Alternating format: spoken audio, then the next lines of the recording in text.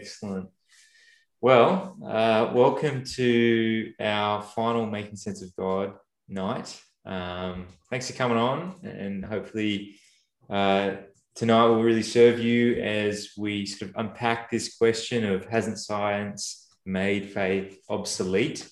You guys all know who we are, but I don't know who's behind Kate's screen other than, I'm assuming Kate, but in case there's other people out there that don't know who we are, I'm Simon, this is Brendan. We're both involved at Sovereign Grace Church, Wahroonga. I'm pastor intern. Brenda's a pastor at the church.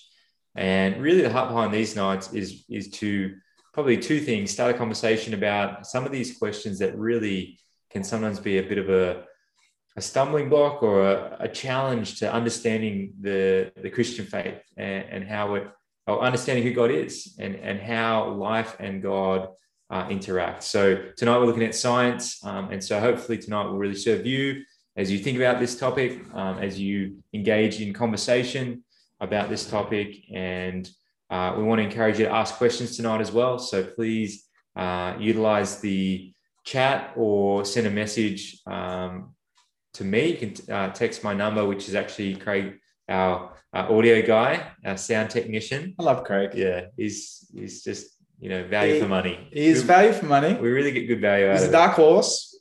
He's a smiling assassin, and he makes these nights, I think he triples the quality. That's it. So we really appreciate him doing the sound tech stuff. Yep.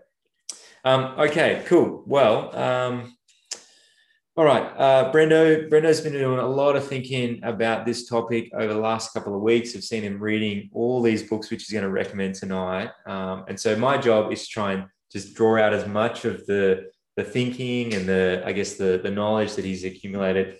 So I'm just asking questions. Don't expect anything good from me other than some questions. I might ask some questions back. Last time you asked me a question, for those that listened in last time, it got real awkward because I didn't really have an answer. It's good though. So you did great, actually. You were awesome. I'm going to try not to. Yeah, man. I'm going to avoid those questions tonight. Anyway, so Brendo, we've got lots of questions to cover tonight. The first one probably is, why is it so hard for people to understand how the Christian faith sort of relates to science? How do people sort of make sense of that? Yep. As you sort of think about it, and as you've sort of read and also probably wrestled with it in your own faith? Yeah, absolutely. I think in our culture, there's increasing sense that faith, particularly like if we're talking religious faith, seems like very hard to have. It seems like you have to be basically an idiot to have faith. And I think there's a lot of reasons why we feel that way. I think we live in a technological age where technology has increased so much that, I can play on my phone and I can get a radar and I can see weather patterns and rain coming and going. And so the world isn't as mysterious as it was 2,000 years ago, where people believed the gods controlled weather and events and things in the world. So I think there's less mystery in daily life. I think that's part of it. I think that there's a popular belief out there that Western society is built on evidence and facts. Our civilization is built on evidence and facts, and that evidence and facts can explain everything, and therefore faith is relevant. I think that there's a popular belief out there that that's the truth. We're going to talk about that more. It's not the case. The Bible also, I think, seems to be full of these miraculous events, and our regular lives, we don't observe all these miraculous events. And so as a result, I think we live in a skeptical culture that says, if I haven't observed it, if I don't observe that in everyday life, it must be an impossibility. It must not be able to happen.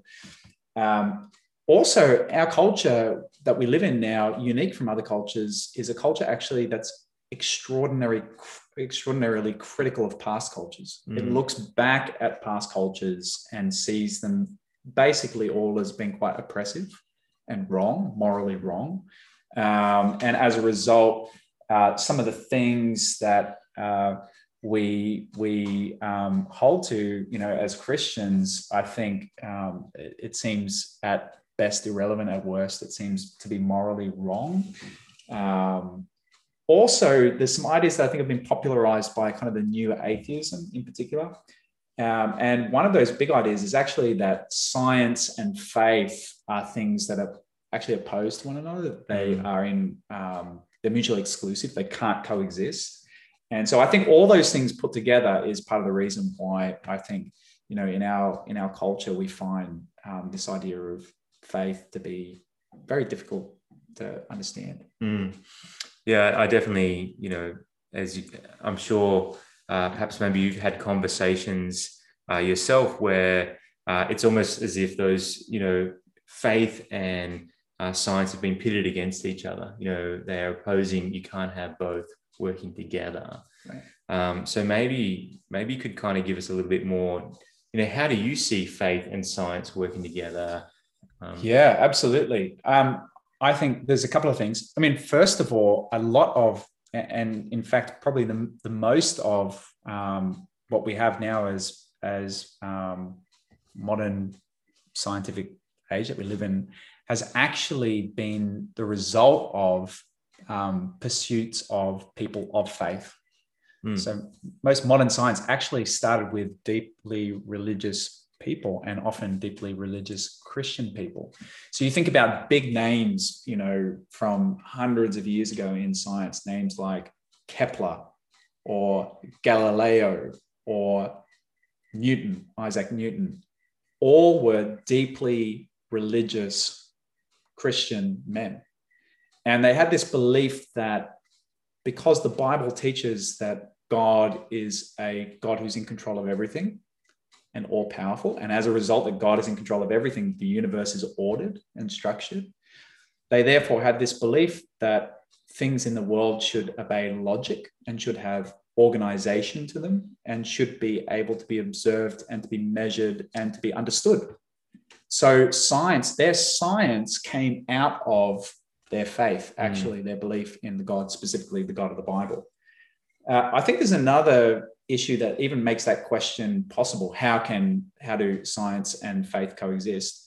And that is that there's this assumption in our culture, and I think I alluded to before, there's this assumption in our culture that actually our secular culture is purely based on evidence, when the truth is all people are actually people of faith. It doesn't matter who you are. And, even just raising this idea of all people being people of faith, some people might be like, feel uncomfortable with that and say, no, I think we're all, people in Western society, in secular culture, by and large, people that don't have faith, aren't religious per se. I'm not talking about being religious. I'm talking about having faith, believing in things that aren't scientifically provable.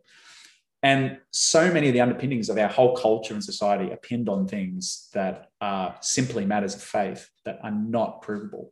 So let me give you some examples of those. A biggest one, just to kick things off, would be human rights. It is not possible to scientifically prove that human rights exist. And yet the vast majority of us deeply believe in human rights. Capitalism, it's a faith-based system. It's an ethical framework, for structuring society. It's not scientifically provable. And yet there's these things that we deeply believe in as people that are bedrocks of our society that are actually based on faith and not based on science per se. I think the other issue that really complicates things and makes this question of how can science and faith coexist, because I think we have to realize that science is actually at its base, really observing things that happen in the world, observing how the natural world, has come about or how it operates and trying to understand them. And then technology is applying the things that we observe to come up with new solutions. Now, I think part of the problem we have and part of the reason why we think that actually science can understand everything is actually sometimes evolutionary theory gets confused with atheism, which is actually a worldview. It's not possible to scientifically prove whether God exists or not. It's not possible also to explain the origin of life from evolutionary theory. So evolutionary theory, people can understand it to mean a whole variety of different things, but in its simplest sense, evolutionary theory is the idea that through a process of natural selection, creatures, biological living organisms, the weak amongst them are naturally selected. They disappear because of inherent weaknesses. And those that develop mutations that have some sort of benefit to them as a species survive. The strong survive and the weak are eliminated. But it's actually, evolutionary theory is something that describes things that are already living and how they interact. It cannot, by definition, explain where life came from in the first place. The only way you can explain where life came from in the first place is to have some sort of faith-based belief. You either believe that behind everything, ultimate reality is just the universe itself, what we see, and that would be an atheistic belief structure or an atheistic worldview, or you choose to believe that behind everything that exists in the universe is God, and that is a theistic worldview, a theistic belief structure. They're both faith-based systems, but I think so often people confuse and conflate, mix together atheism and evolutionary theory science when actually they're two different things altogether. And I think that's part of the reason we get confused with this question: how do faith and science fit together? Yeah, I think as I'm listening to you, it's really helpful, excuse me, just the way that you sort of unpack that in a little bit more detail. One of the questions that people might be wrestling with, and I guess like we're Christians, so the way that we're even understanding the world that we live in is looking at it through a biblical lens. Right. So if we look to Genesis, right, because you're talking about origins of life, if we look to Genesis, how do we make sense of what we read in Genesis and what we read in a science textbook, or perhaps maybe what we were taught at school? Because unless someone sitting on this Zoom call has actually done some extended study in science beyond school, right, most of us are probably building it off our high school level, right, science and this sort of stuff, and then what other stuff we might have gone and read. But no, it's a great question. Like, and I think, a lot of people find themselves in a sort of pickle when it comes to understanding Genesis, or even dismiss therefore Christian faith out of hand, because maybe they read Genesis, or they've heard some things about Genesis,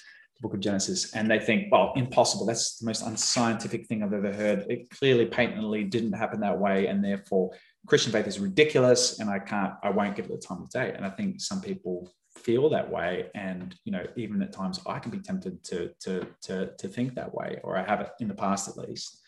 And I think there's a few issues here. I think first and foremost, you need to understand that the book of Genesis was written, some 4,000 years ago, and it was written by people and a place in a very different culture to ours. And therefore, it's answering questions that, modern 21st century people are not asking. It's not a scientific textbook by any stretch. I think some of the things that it contains in it are deeply scientific in terms of descriptions of things. But you have to understand that it's not trying to ask the same questions that I think often we're wanting to ask of it. Another issue is that you have to realize that the Bible is actually a collection of 66 books, and that it contains a whole variety of different genres of writing, different styles of writing and things. And that really matters, because it contains things like metaphor and common turns of phrase and expression. Part of the way people get caught up in a lot of these discussions is they're saying, well, do you take the Bible literally or not? And yet literally, a lot of the things I'm sharing tonight have been influenced by John Lennox. And John Lennox says, literally is such a slippery word about what do you actually mean when you say literally? Like the example John Lennox uses is if I said, Simon, I saw you flying down the street this morning. Am I speaking literally or metaphorically? Well, as speaker of English, right, on one level, I know that you weren't literally flying down the street. Flapping my wings. You weren't flapping your wings. You weren't in an aircraft flying down the street at some sort of low altitude, risk-taking flying. I know it's a turn of phrase that means you're going fast. And yet, even though it's a metaphor, this idea of flying, I'm still describing something really literal in the sense of I am describing your literal high velocity as you were traveling in your car this morning. So was I speaking literally? Well, on one level, no, I wasn't. wasn't literalistically speaking, you weren't actually flying. But on another level, I was very, very serious and not just pure metaphor. I'm describing something that really actually literally happened in that you're moving fast. And similarly to the way we speak to one another, the Bible's the same. It's written so people can understand it, and it uses words in ways that people kind of understand. And so I think part of the trap that people get into is trying to think, well, when you read something, you just have to take the words and literally translate them and to find their meaning, when actually real life doesn't work that way. That's not how we speak. And so we actually have to be careful to understand, the words that the Bible is using. And the Bible uses it all the time. For instance, Jesus says himself, in the Gospels, he says many different things. He says, I am the bread of life. Was he speaking literally or metaphorically when he says, I'm the bread of life? Is Jesus actual bread? Well, he's not actual bread, and yet the bread signifies something fundamentally true about Jesus in that he's the sustainer of humanity. Jesus says, I am the door. Is Jesus a physical door? Well, we know doors from observing doors enough to know that Jesus is not a physical door. He was both man and God. And yet he's describing something that's literally true of himself, in that he is the gateway through to the deep things of God and to life.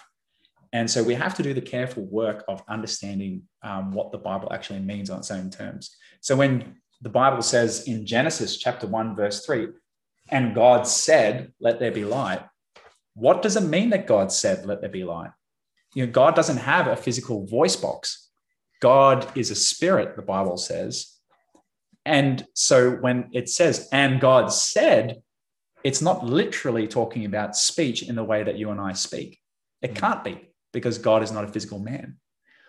And yet it is literally speaking about something very true, in that God, in a way that's different to us and in a way that in some ways is mysterious to us, communicated. He spoke. And so things came into being. And so I think that's the first thing. I think just by way of context on this whole conversation, I know this is probably a point where I'm going to talk a bit at length on, and, feel free to later ask questions if, because I'm just going to try and paint broad picture strokes on this picture.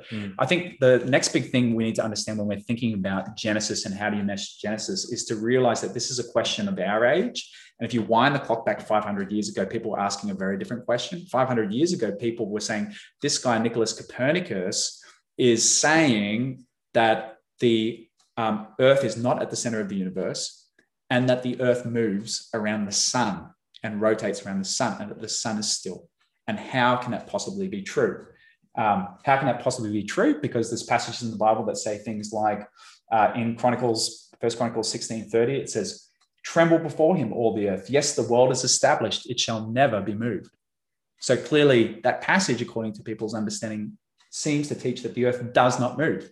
And yet this scientist is saying, yes, the earth does move, when actually the science of the day said it did not. Other passages, things like 1 Samuel 2:8, for the pillars of the earth are the Lord's, and on them he has set the world. So the earth is stable, according to 1 Samuel. It sits on pillars. It has incredible stability. How can then it be moving? And I think people were really puzzling and wrestling with that. And they inherently thought, readers of the Bible thought, these things cannot be true. And yet the truth is, that's an uncontroversial truth for us now. We know that the earth actually does move. So how do we reconcile these things? And that's where we come full circle back to what we've been talking about the use of language, this idea of literal speaking. The Bible uses deep metaphor because that's the way humans speak. And the Bible is written by God to speak to people in a way they can understand, that makes sense to them. And so, the Bible uses the language of things as they appear to us to explain things to us so that it can be comprehensible to us. God could have used incredibly detailed scientific language from what our understanding will be in the year 2200 that would currently to us, because scientific language changes all the time, be completely incomprehensible. We couldn't understand it, but God didn't choose to do that. He chose to use language that's accessible to people from all times. And so in talking about that idea of the language of the earth and its stability, I think John Lennox explains it so well. I've got a quote here from him that I think just speaks to this idea of literally and literalistically. And then I'm just going to put the basic positions people have into three different categories. John Lennox says, science has been able to show us that the earth is stable in its orbit over long periods of time, thanks in part to the obedience of gravity to an inverse square law, to the presence of the moon, which stabilizes the tilt of the earth's axis, and to the existence of the giant planet Jupiter, which helps to keep the other planets in the same orbital plane. It is, if you wish, a literal or true stability, even though it does not make sense to understand the word stability literalistically as referring to motionlessness. And so what John Lennox is saying, taking this issue of the movement of the earth, which was the big issue 500 years ago, the Bible is using language to communicate things crystal clear to people of all time, that the earth is stable, that it's resting on its foundations. And that is literally true, even though it's not to be taken literalistically, because it's describing things in a manner that people can understand. And I think that's the beautiful, timeless truth of the Bible, is that it is true, but it's written in a way that's accessible to people. And so it uses language like we use language. What's 500 years from now? Yeah, well, it's probably going to be something completely different. I just wonder what we're sitting on now, going to be something completely different. So I think the final thing I want to say about Genesis, in terms of, reconciling it with science and thinking about it that way. So is this, that there's, in terms of the days of creation, because they're the big things that people, spend a lot of time arguing about and talking about. There's basically three views that Christians have on these. And I think, if you're wrestling with Genesis, saying how can the Bible be true, I would say Christians have different perspectives. So make Jesus the key issue, not this one. But here's the three perspectives. So some people would take it really literally and say it's a literal 6 24-hour periods. And that's what Genesis is describing. And so that's one possibility that people have that, seems to possibly counter what the scientific record shows. I think that's pretty uncontroversial, that scientific record seems to suggest the world's, pretty young. It's about 4 billion years old. That actually view has been around for a while, but it was made popular in the 16th century, actually about 600 years ago. The second view would be more the time periods view. There's this idea that the days reflect 6 periods of time per se. There's a passage, 2 Peter 3, verse 8 says that to the Lord, 1,000 years is like a day and a day is like 1,000 years. The Lord's outside of time. So possibly it's referring to 6 periods of time. But actually, since the very first Christians were around as early as, the 2nd and 3rd century after Christ, coming on now 2,000 years ago, 1,800, 1,700 years ago, people will notice that in reading the account of Genesis, that though God says, let there be light very early on in day 1, on day 4, God creates the sun and the stars. And people puzzled over that and saw that seems to be a difficult order to make sense of. It doesn't seem to logically make sense. And so for well over 1,000 years, another common way to understand what Genesis 1 is teaching is that it's not describing things in terms of chronological order, but it's actually describing things in terms of logical order, in terms of form. Okay, so what do I mean by that? What I mean, and this is what John Lennox explains, I think is really helpful, is that if I'm trying to explain to someone, or if I'm a builder trying to explain to someone how I built a hospital, I'll probably describe to you, well, first of all, I dug a big hole in the ground, then I got concrete and I poured in the concrete. And after I filled the concrete up, I built some foundations, and then I built a superstructure, and then I started fitting out the place, finally with the reception areas and the, entertaining areas, the lights and light installation, and all the furniture and fixings. That's how a builder might describe how a hospital was built. But if I asked a surgeon how the hospital was built, he might give a very different answer. He might say something to the effect of, Well, we organize in a very, very good way. We put all of the operating theaters at the back of the hospital, close to the intensive care unit, so that it can have easy access. We made sure that as a person comes into the hospital, the signage is clear and they've got lots of parking access so they can easily get to our waiting rooms and our physicians' rooms within the hospital. We made sure that the feel of the hospital is quite hospitable and welcoming, so as to put the patient at ease and to feel comfortable. Two very different perspectives on the same issue. One is describing things logically, sequentially, or in terms of chronology of how the process unfolded. The other is describing in terms of form. How is the hospital logically structured? And so two famous patriarchs in the Christian faith, St. Augustine in about the 4th century and St. Clement in about the 2nd century, said they think the Genesis describes things in terms of logic and form rather than in terms of timeline chronology. And I think that's probably what would rest best with me. Another reason why you can actually see that is in the Hebrew itself, because the article or the is not included on days 1, 2, 3, 4, or 5, but only on days 6 and 7, highlighting that the important piece of the order is the creation of man on day 6 and the Sabbath day of rest on day 7. Okay. Lots to process. Lots to process there. Sorry, that was very long. No, but it's helpful. Like it's good, thought-provoking stuff. And so anything that sort of Brendo is sort of raising or discussing, or me. We don't want to underplay your contributions, Farrell. Please just type in a question into the chat or send a text through on that number, and we can address that in a moment. So just building on some of the stuff you've sort of shared then around that sort of Genesis narrative, what sort of how does the Genesis story help us to understand the origins of life? Because if we're looking at that in comparison to perhaps maybe scientific theory on origin of life, how do we balance that?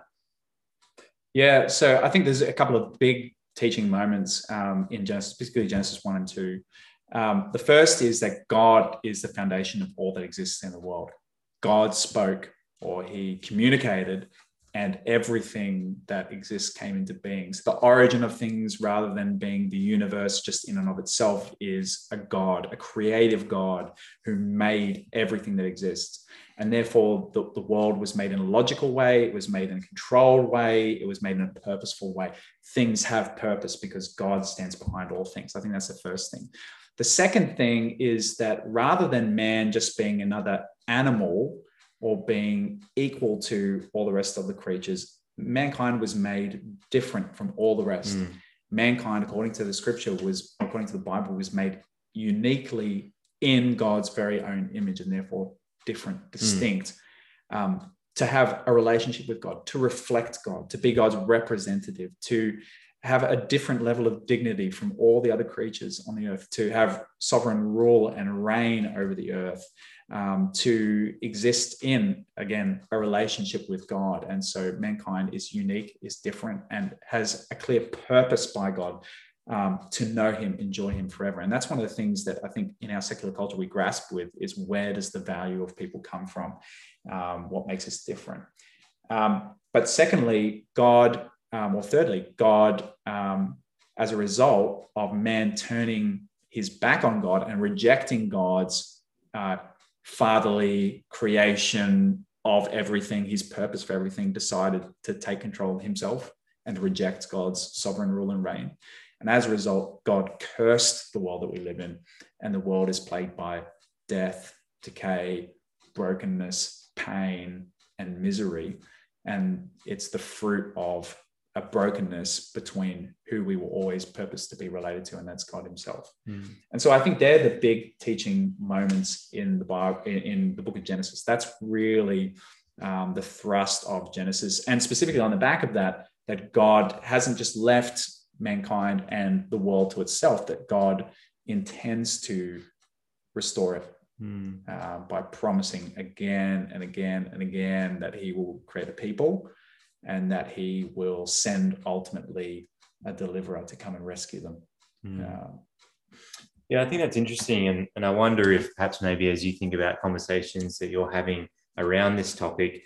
There is the potential to sort of blend or sort of just place humans and animals in the same category. So there's that sort of, that evolutionary process. And yet we see in Genesis, there's a distinction there.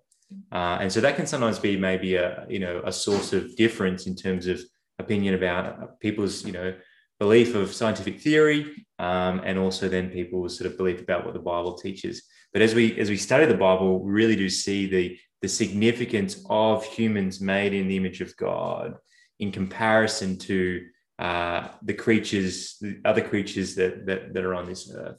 And I think, like, certainly even in my sort of intern studies, as I've been looking at this particular, Genesis story, that's been something that's been really emphasized for me, is just like, there's clearly a distinction there. Right.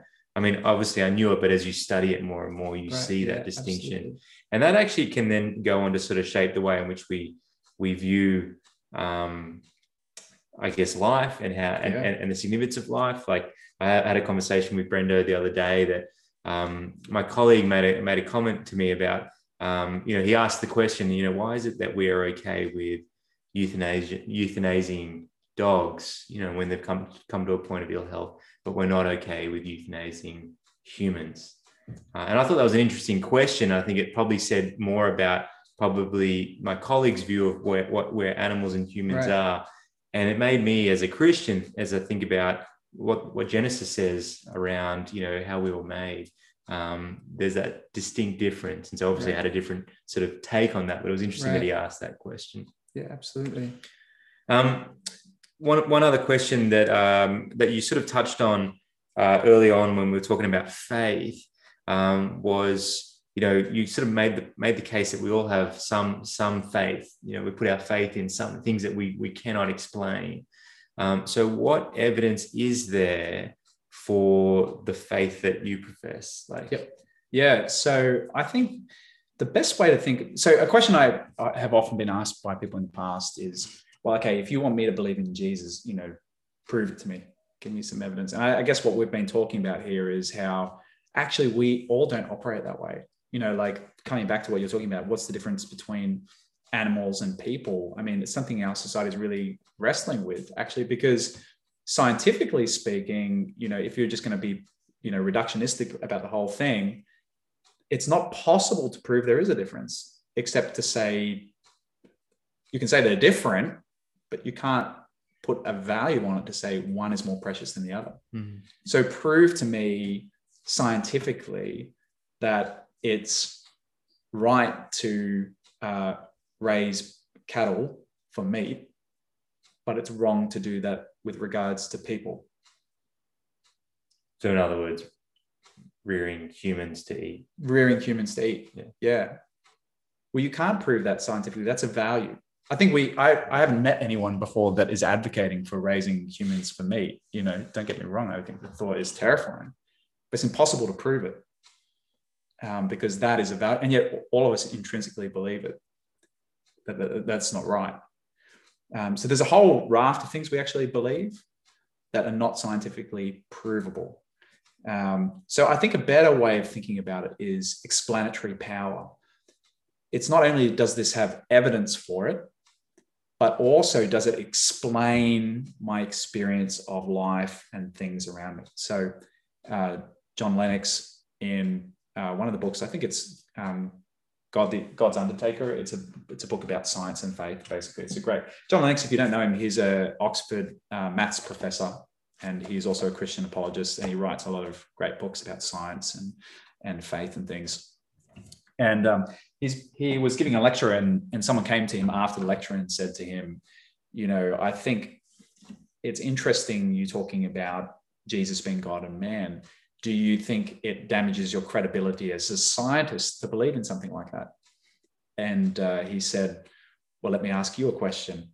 Do you believe in can you tell me what human consciousness is? And this guy kind of looked at me and said, he was a quite well-known physicist, and said, well, I can't tell you what it is. He said, but you believe in it, right? He's like, yeah, I do. He said, well, can you tell me what energy is? And he said, well, we've got laws and things that describe it, but I guess I can't really tell you what it is. And he said, does it damage your scientific credibility that you believe in these things? No, it doesn't, because of their explanatory power. They explain our experience of things. Our experience is that we have consciousness. We're self-aware, we exist, we can think, we can have independent thoughts.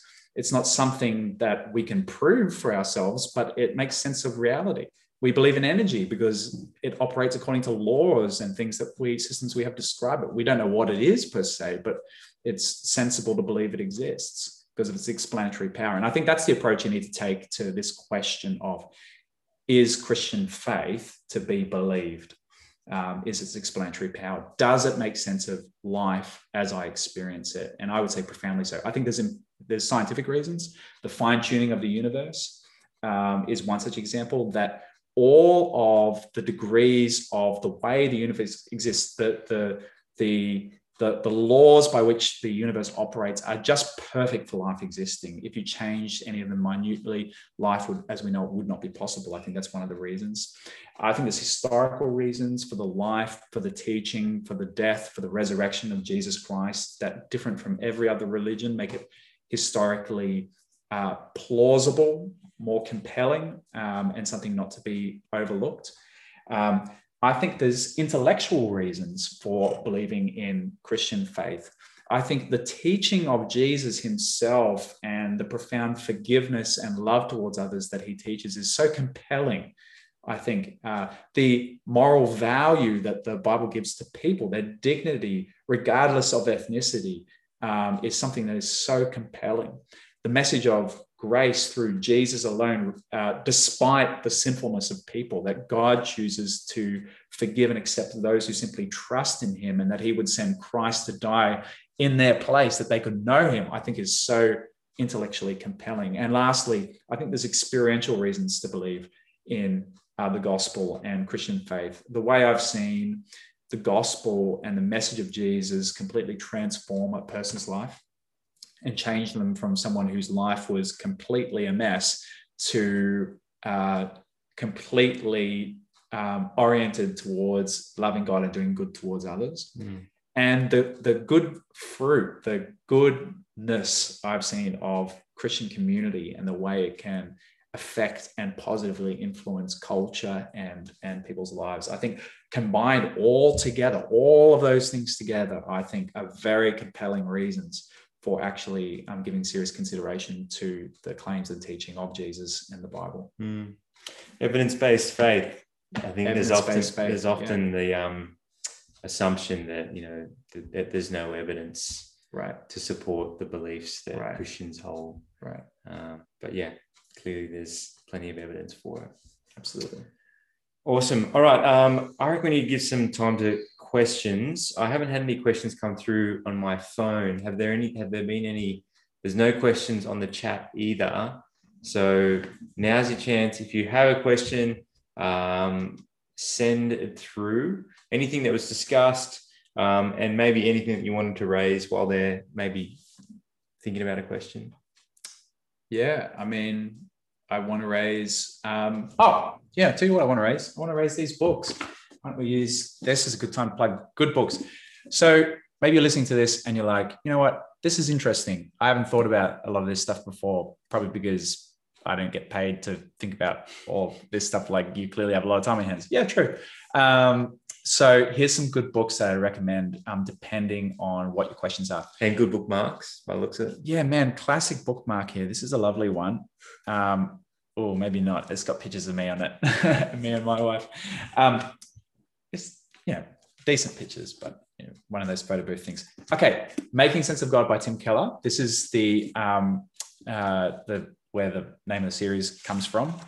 There's a really good chapter in this book, chapter 2, Isn't Religion Based on Faith and Secularism on Evidence? And Tim Keller just really unpacks that and helps you understand more that actually we can't even as people prove that we're not insane. Something as simple as that. Anyone who's walked with someone with mental illness would know that often they're deeply convinced that they are insane. I'm not saying you are insane, but so many things we can't prove, and so many of the foundations of secular age that we live in are actually not self-evident truths. but are faith-based positions that we all hold to, or a lot of people hold to. Secondly, 2 books by John Lennox, that maths professor I was telling you about before from Oxford. First is God's Undertaker, Has Science Buried God? Really excellent book about science and faith together. And then 7 Days That Divide the World, looking at the book of Genesis in particular and how you can understand that as a Christian. The last one I probably suggest that I didn't put on this list, I didn't bring a copy with me, is if you just kind of maybe thinking, hey, what's a really good book to just get my hands around the issue of what's the historical evidence for Jesus? Is that something I can take seriously? There's a well-known, he started his life as a historian, ancient historian / academic, and now he's in pastoral ministry, John Dixon. And he's got a book called The Skeptic's Guide to Jesus. And that's probably the best book I've read, just about the historical facts, things that you can know about Jesus and his life from the perspective of a historian. So there's some recommendations getting started. That's great. Some good recommendations. All right. So we've got a question. The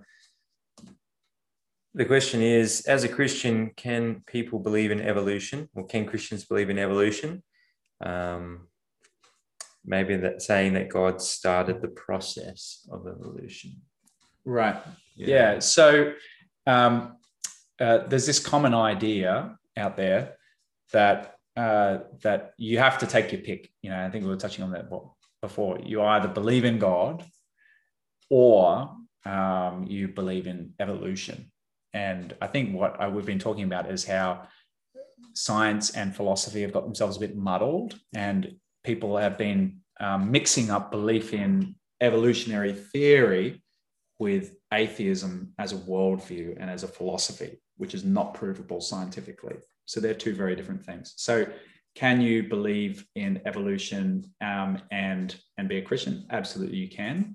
Some people would use the word theistic evolution to describe that. So the idea that not just that God kicked off a process, because the God of the Bible isn't a deistic God. That's the idea of deism, is that God is this kind of like force who's distant and removed from the earth, whereas the Bible pictures a God who's intimately involved in the earth, you know, present, involved in all the minor details that happen everywhere, a sovereign God of infinite knowledge and power. So theistic evolution is the idea that God is sovereign and in control of and uses the means of evolution. So in some ways, this idea of choosing between God and choosing between evolution, it's kind of similar to trying to say, well, how do you explain the existence of the Ford motor car? Take your pick. You either have to believe in Henry Ford or you have to believe in the Ford production line. Which one will it be? Take your pick. And that seems crazy, isn't it? You know, we know that both are true. You know, it's Henry Ford as the inventor, but also the production line that he invented. It's, you know, agent and mechanism, you know. And I think that's the same perspective, Christian perspective on this. Now, I'll read you a quote actually just on that topic of evolution and things. I don't probably agree with everything that this particular Christian believes in, but this is a very eminent biologist. His name's Francis Collins. He's actually the head of the Human Genome Project. And so he's one of the most acclaimed biologists, and he's a committed Christian at the same time. And this is Francis Collins talking about around the time of his conversion to Christianity, alongside his study of science and biology. He said, "I found this elegant evidence of the relatedness of all living things an occasion of awe, and came to see this as the master plan of the same Almighty who caused the universe to come into being and set its physical parameters just precisely right to allow the creation of stars, planets, and heavy elements and life itself. Without knowing its name at the time, I settled comfortably into a synthesis generally referred to as theistic evolution, a position I find enormously satisfying to this day." And so there's Francis Collins saying that he basically, as he looked about the interconnectedness of all things, came to worship God, seeing behind everything a master plan of a God who sovereignly is in control of everything. That's great. Feel free to ask a question off the back of that. I think one's coming. There is one that I've just received, but is there another one coming? All right. It's not come yet. So I'm going to ask this question, and we can always circle back. Okay. So I've had someone suggest that Christians only tend to read material that supports Christian faith, and therefore we don't realize what we believe isn't true. Any tips on how to respond when someone is pressing you on that? Yeah, well, I think a good way to answer that would be, well, the first question that comes to mind is, what examples do you have of that? So what would you want a Christian to read to and that potentially contradicts what Christians believe? And the second thing I'd probably want to say is, talk to me about your own practice there. So how do you try and develop a balanced perspective and to read all things? And have you ever personally taken time to look at, some of the things that we've been talking about tonight, the historical claims of Jesus? I do think it's a big problem just for all of us at the moment. People don't actually read much at all, flat. I mean, we probably read as a whole culture less nowadays than, for many, many decades, many, many generations, because of the internet. It's information overload. Social media often defines what information we come across and our personal likes and preferences. So we surround ourselves in these sort of echo chambers and bubbles and things where we're not exposed to different ideas. So I'd be more interested to know from that friend, that person, what do you actually mean by that? What have you observed? What's the thing that you would want, if I'm a Christian friend, me to read that I haven't read, that you would see as contradicting? And then how about for yourself? What have you read of Christianity to understand that, or are you perhaps surrounding yourself only with a certain type of thinking as well? Look, I think I would say, like, there's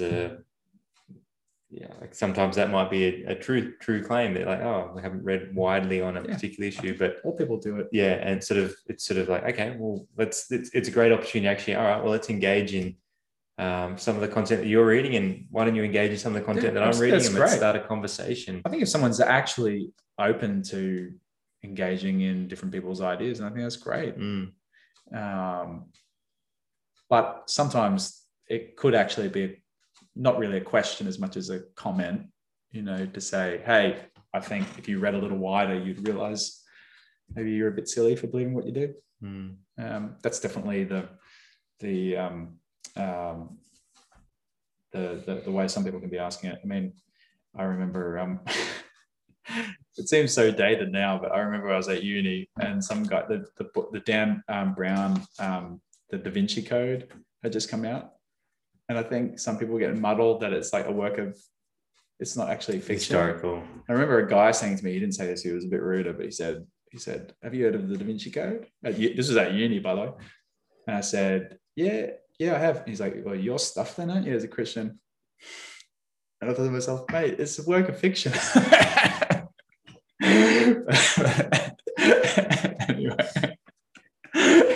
Anyway, enough on that. Okay. I've got a couple more questions coming through, which is great. Thanks for sending them through. Really helpful.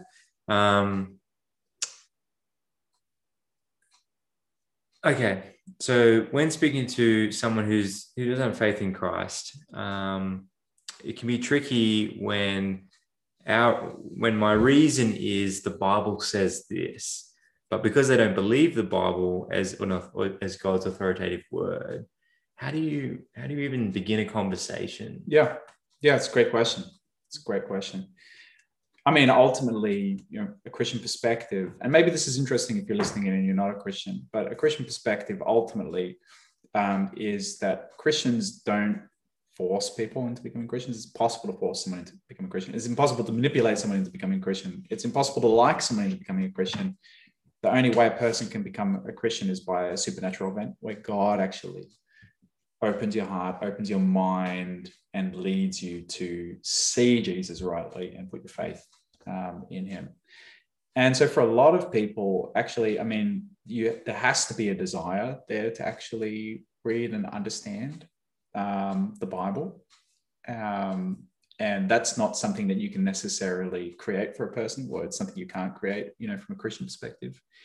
However, I think, so just to get me the words of the question right, exactly, what do you do where someone doesn't how do you tackle this if you're every time you sort of present a case, you're presenting it based on the Bible, but they said, like, I don't see that as authoritative. So like, it's sort of like saying my daughter's homework book says this, So I guess where I would go, and it's, to me, the obvious place to go is just to be like, okay, talk to me about your experience of the world.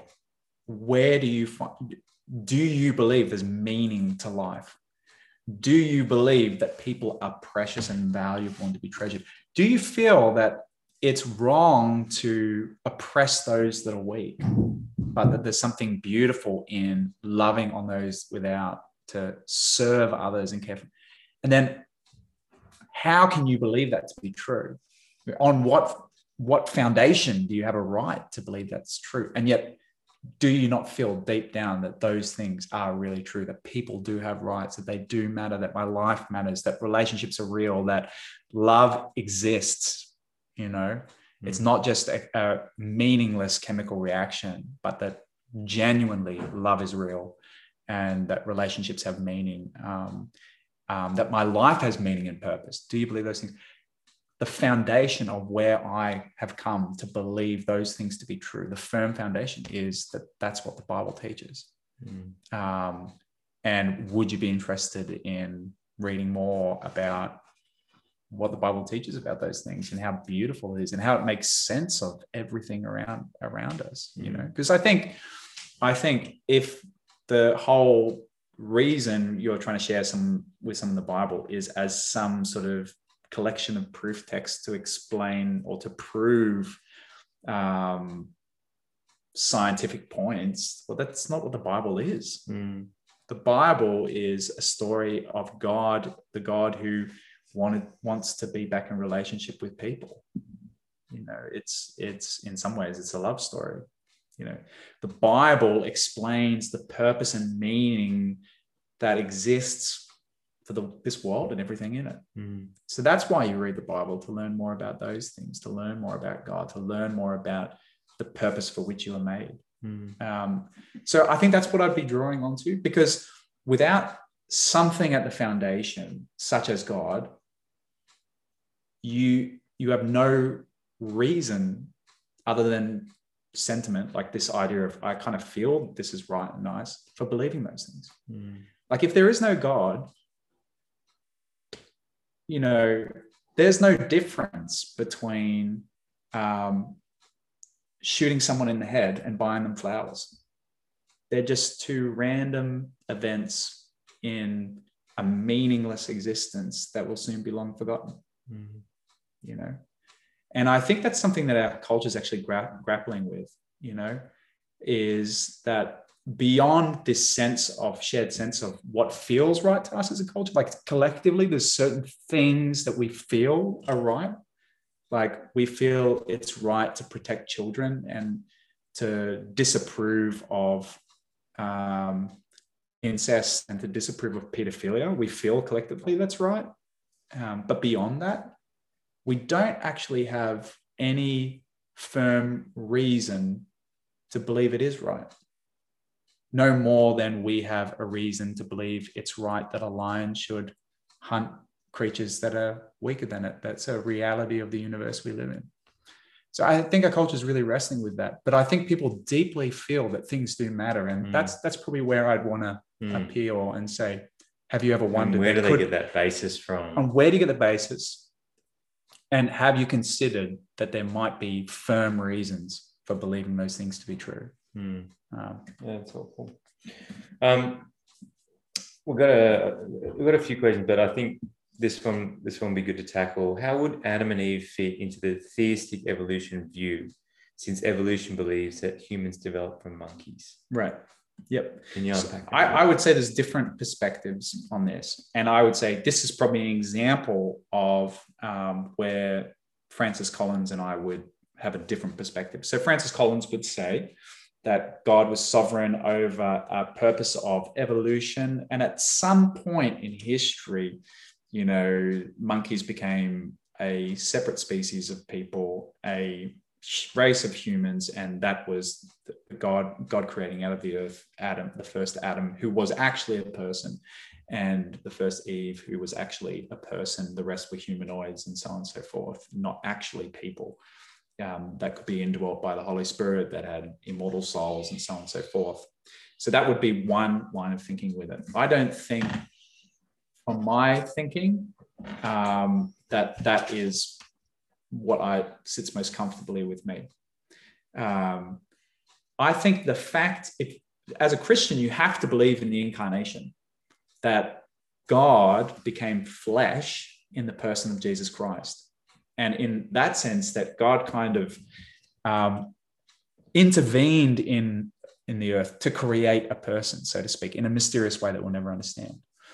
My personal perspective would be, in the same way that God did that for Jesus Christ, he so also did it for Adam and Eve, to make them different from the rest of creation, to make them actually as people. Now, you have to believe in that to be a Christian, not the physical Adam and Eve, but definitely as it comes to the incarnation, you have to believe that. I'm just trying to get my head around a little bit, but it sounds quite similar, though, to the view you just said there, where he's sort of saying like there's an evolution process, but at some mysterious point, there's a transition from monkey to human. Similar, but different in the sense of, I'm saying it seems better to say God, as a distinct creation, made a man and made a woman as a special creation, distinct and different from all the rest of his creatures, as Adam and Eve. Okay. And that is somewhat akin to the incarnation of Jesus, obviously not the same, but in the sense that God directly intervening in a different way to have a special creation of people. I think, for me, there's two reasons why. One, that seems to fit a bit more neatly with the way the Bible describes how God went about creating Adam and Eve. And secondly, in my mind, it preserves the distinction of people from animals, that people are not just at one step of change from animals, but that people are completely different creatures from animals. Which, as I was saying, as I studied Genesis as part of my study, like that, it's very, in my mind, it's very clear that distinction that's established in early in the first few chapters of Genesis, just that distinction between humans and animals. So I guess as a Christian, if you're wrestling with this, and it's good to be wrestling, how do you make sense of what the Bible actually teaches on that? So yeah, it's helpful to get your thoughts on that. It's good. All right. Last question. Not really about science, but could you explain a bit more about how in Genesis creation is in logical order rather than chronological order, i.e., so was the world made in different order to what the Bible says it is? So in a way, but I guess actually no, because what we're saying is the Bible is saying something very different than trying to give a chronological order. So we're not saying that the Bible is, or the world is made something different. We're trying to say this is actually what was in the author's time, the author's intent when they're trying to describe how the earth was made, that they weren't trying to describe a chronological order of things, but they were more akin to a doctor trying to describe how a hospital was formed. That the logic of what is being described is a logic of form, a logical form, rather than a chronological form, if that makes sense. So different from the builder who's saying, day one, I dug a hole, then I filled the hole with concrete. They're the doctor saying, well, this is a hospital that was designed first and foremost with operating suites to be of easy access to and convenience to doctors, to be welcoming so that the car park, leads naturally into the foyer and so on and so forth. Two different ways of thinking. And although it can be a little bit difficult, it's hard for us to get our head around such a different way of describing things because we're from such a strong Western secular culture. There's a very specific and detailed way of doing history. We do history, and order really matters. Not every generation and every culture thinks about telling history in the same way. Events for a lot of culture matter more than the order in which those events are told. And we actually do the same sometimes when we're telling stories. We actually see this play out in the Gospels all the time. The Gospels do not give the same chronological order of events in and around the cross. They do not. They have different chronologies, different ordering of events, because it's not trying to tell events chronologically. It still is it accurate history? Absolutely. Is it God's word? As a Christian, absolutely it is. It's inerrant without mistake. But it's a different culture that goes about things in different ways. So what I'm saying is, when the author was writing Genesis, when Moses was inspired by God to write the book of Genesis, he was using a form-based ordering. So in this understanding, days 1, 2, and 3 are about forming of the earth. So in days 1, 2, and 3, light is separated from dark. In days 1, 2, and 3, the waters are separated from the earth, so the earth is filled. This is about forming of the earth, the preparation of the earth. The second half of it, days 4, 5, and 6, is not about forming, it's about filling. The sea creatures fill, the birds fill the air, the sky above. The land-based creatures fill the earth. And so you've got this logical framing of how the earth was created, all ordered by God, all done by God, with these distinct stages of forming and filling, a logical description, a functional description, a form-based description rather than a chronological description. And that's not a new idea. That's what St. Augustine, said back in roughly the year 400, the 5th century, 4th, 5th century. That's what St. Clement said, carefully reading the scriptures back in the year roughly 200 AD. So, 1800 years ago. So these are not just ideas that have come about from people on the basis of science going, well, we've got all this science now, we probably need to change how we're thinking about things to make sense of scripture. No, this is careful reading from men that love God and take God's word as it is, trying to understand what does God mean? What was Moses' intention, the author's intent, as he wrote this book for us to understand? So that's helpful. All right, that's all the questions. I think we'll probably wrap it up there. Thanks so much for asking questions, and thanks Craig Chappell for doing all the audio, and thanks Brendo for doing a lot of thinking about this in preparation for this. Really appreciate it.